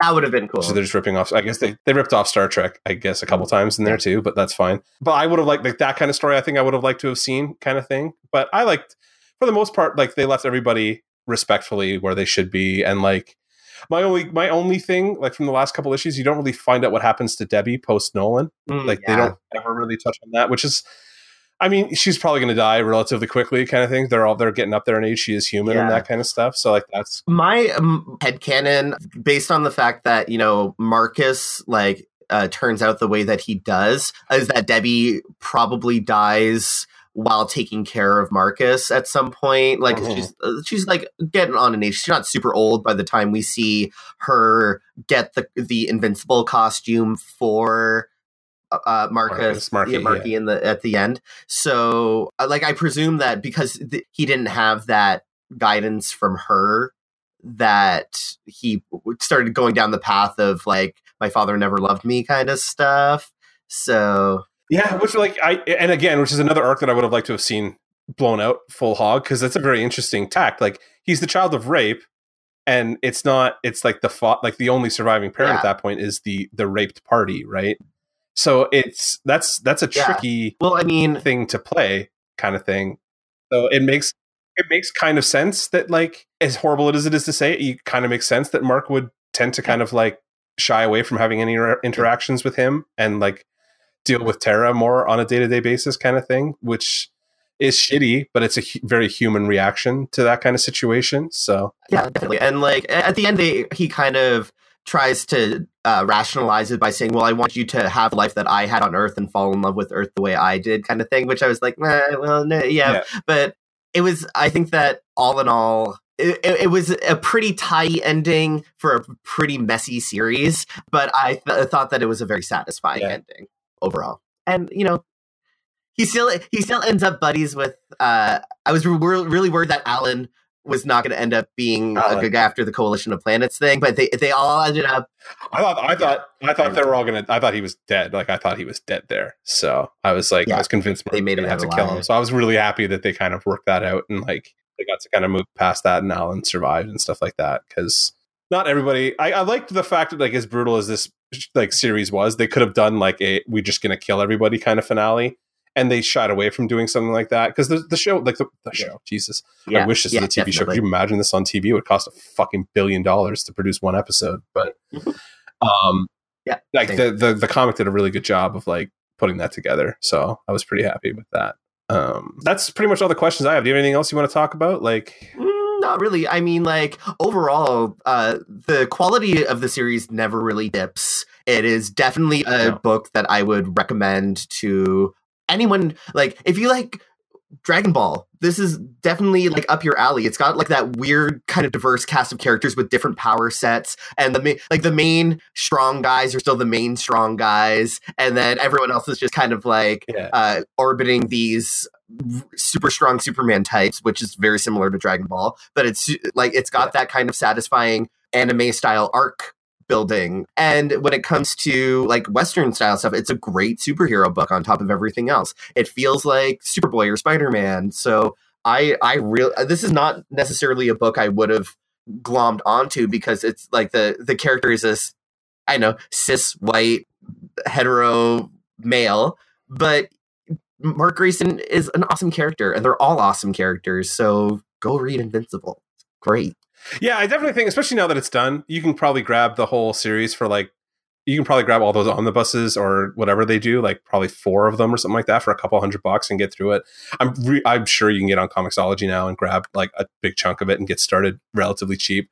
I absolutely recommend this book to, like, if you're a superhero fan, period, I recommend this book to everybody who reads comic books and likes the superhero genre, because it deconstructs everything, but not in a way that's like shitty about it. Like, it's not like a deconstruction where they're like, we're doing this because we fucking hate these tropes. They're doing it because they love them and want to play with them in a different way. And I think that's amazing. Invincible has been one of my favorite books going for it most of its run. Like, since I caught onto it, it was one of those books that I always go back to the point where, like, when people get up about, because it's ending and Walking Dead is continuing, I would rather that the inverse happen. Like, I don't care about reading Walking Dead, the comic, anymore. Like, ever since the Negan plot kind of, like, he's still around, but like kind of wrapped itself up on their own and they moved on to new stuff, I was like, I'm kind of done with this. Whereas like Invincible, I've never been like, oh, I don't ever want to read this again. Well, with the exception of the Adam Eve kill, but like they redeemed that really quickly. So I was like, oh, I'm still on board. This is amazing.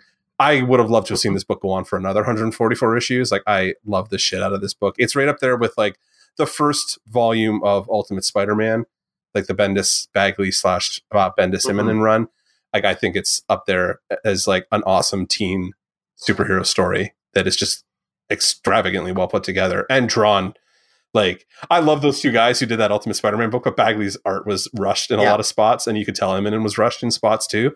And like Otley and the other guy who do this book are just spectacular the whole way through. So I love Invincible. So go pick it up. Absolutely. Thank you for listening to this like super nerdy, like, we're going to nerd out about a niche Image comic book. So it's a lot of fun. It deserved it. It was like a 15 years in the making, and it was always and it was a comic book that I enjoyed reading. And it's something cool too, because it's something Paul and I have always kind of read and talked about. Like, it's a book that I got Paul into and that we both continue to read as we've gone along. It's nice to be able to like, oh, it's concluding. I can get online with my little brother and do an episode of my podcast, or one of my podcasts anyway, with him and talk about that. So that was pretty cool. Always a pleasure. Good times. So, all right, everybody, thank you for listening. You can let us know what you thought about Invincible. And if you're coming to it fresh, we'd love to hear your opinion on it. We'd love to get into a conversation about how this, like, what this book's like, because obviously we could talk about it for another hour if we wanted to get into like the bizarre nitty gritty of the book, because there's a lot to kind of dissect in there. This is just kind of like the surface skimming, like, what do we like the best out of it? So awesome. And again, thank you for listening. If you have made it like almost 2 hours into this episode, you can reach us on Facebook is kind of our primary method of communication. So facebook.com/DanceRobotDancePodcast. We are available via Twitter at DRD_podcast, or you can email us at DanceRobotDancePodcast@gmail.com. If you haven't already, please subscribe at Apple Podcasts, the Google Play Store, or however you get your podcasts. I'm Mark. I've been here with Paul. Say goodnight. Good night, or good morning. Good morning, wherever you are. You can find Paul and I on Side A, Side B podcast bi-weekly, where we toss albums at each other and review. We will have our 3rd episode up next weekend. Episode 1 and 2 are up and available for you on Apple Music or Apple Podcasts in the Google Play Store. You can go get those right now. We have done, the first episode was us covering Pearl Jam's Vitalogy and Bjork's Post, and episode 2 was Joanna Newsom's Yeast and Matthew Goodman's Beautiful Midnight. Episode 3 with Fiona Apple and the Deftones is coming up next weekend, and we will have our big blowout, probably 2 hour plus epic Tool episode that we're going to record next week. We'll be out in a couple weeks. So if you want to come join us there too, that would be awesome. Thank you again for listening to Dance Robot Dance. We'll be back with the regular crew next week. Again, thank you for listening. We hope you have a good night. Have a good weekend. Go read Invincible. Do it. For the love of God. It's the best comic. It's amazing. Oh, and thanks, Paul, for coming on the episode. My pleasure. Always a pleasure. So go for it. Bye.